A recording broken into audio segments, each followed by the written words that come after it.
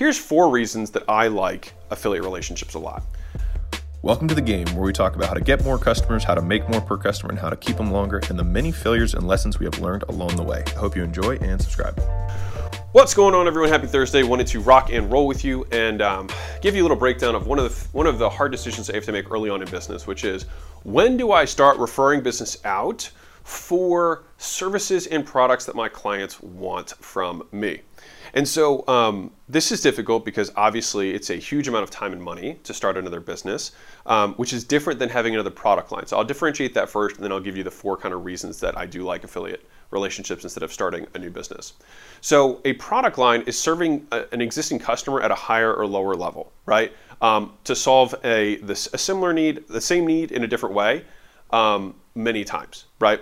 And so this, like an upsell, which is different than a cross-sell, an upsell is a higher version of the same thing, right? So if somebody was doing group training and then we sold them personal training, that would be a higher version. That's an upsell, right? A cross-sell would be going from group training to nutrition coaching, right? That's a cross-sell. It's the same person solving the same need of getting in shape. It's just another vehicle, right? So that's the difference between upsells and cross-sells, right?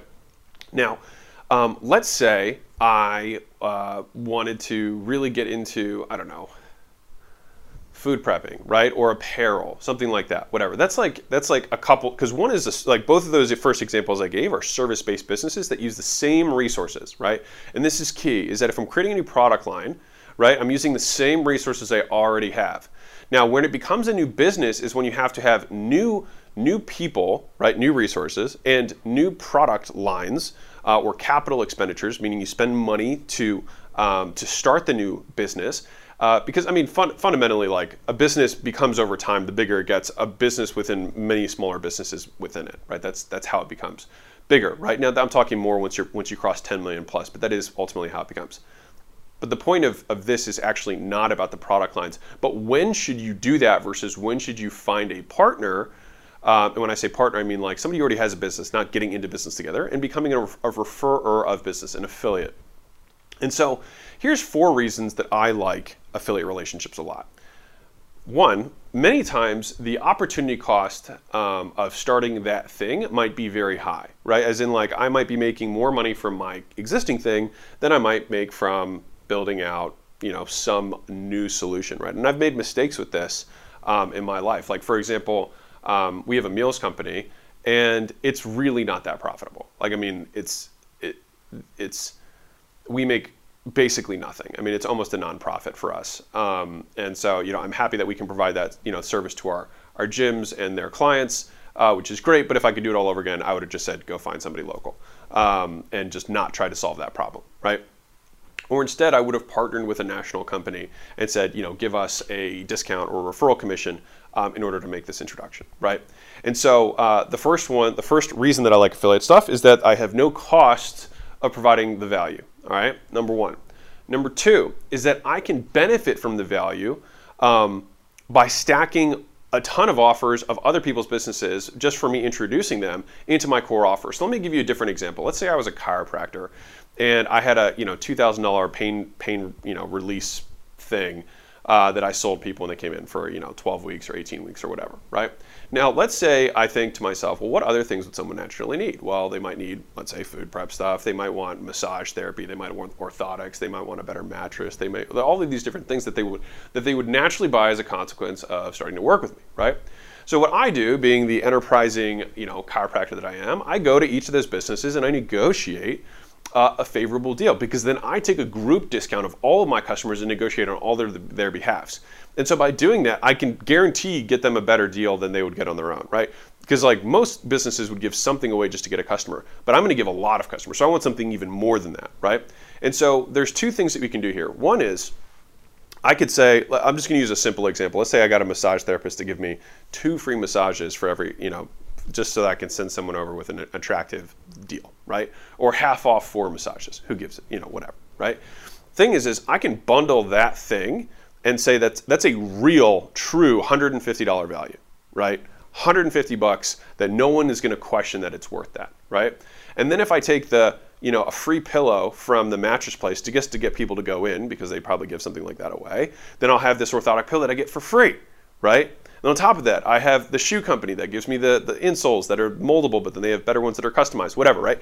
Each of these things. And so now when I'm presenting my final offer to my customer, I have all of these things lined up that cost me nothing, right? And not only that, I can negotiate with them not only to get the discounts, but to also get paid for every person that I send their way using this promotion, right? So not only do my customers benefit, I can sell my entire package is more expensive because of value, right? My customer, I then get paid from the business, right? And my customer gets a discount. So it's literally just like everyone wins, right? And so that is the second reason that I like affiliate relationships. Hey guys, love that you're listening to the podcast. If you ever want to have the video version of this, which usually has more effects, more visuals, more graphs, drawn out stuff, sometimes it can help hit the brain centers in different ways. You can check out my YouTube channel. It's absolutely free. Go check that out if that's what you are into. And if not, keep enjoying the show. The third reason is that it's all profit. All right. And so if you think about how much you make from your business, right? Some businesses run at 10% or 20% margins. Many times you can negotiate far more than that for an affiliate relationship. A lot of times you can get 30, 40, sometimes even 50% of total revenue. Depends on the type of product and your cost of fulfillment. But for many times you can get that. And when you think about how much you make from your own business, sometimes it makes more sense to just be an affiliate and get that revenue. Like for us, we make about $1 million a year pretty much passively, just introducing businesses to partners that we would do anyways, right? We think they have the best product, and so we just reach out and say, hey, before I go send all these people to you because I think you have a good product, like what kind of deal can I get them and what kind of deal can you get me, right? And so I like meeting in the middle. I like saying, let's say if we get 20% off, all my customers get 10 and I get 10 too, and so everyone wins, right? And this is very common practice. If you look at influencer marketing, when they say give 10% off, they also get kickbacks on that.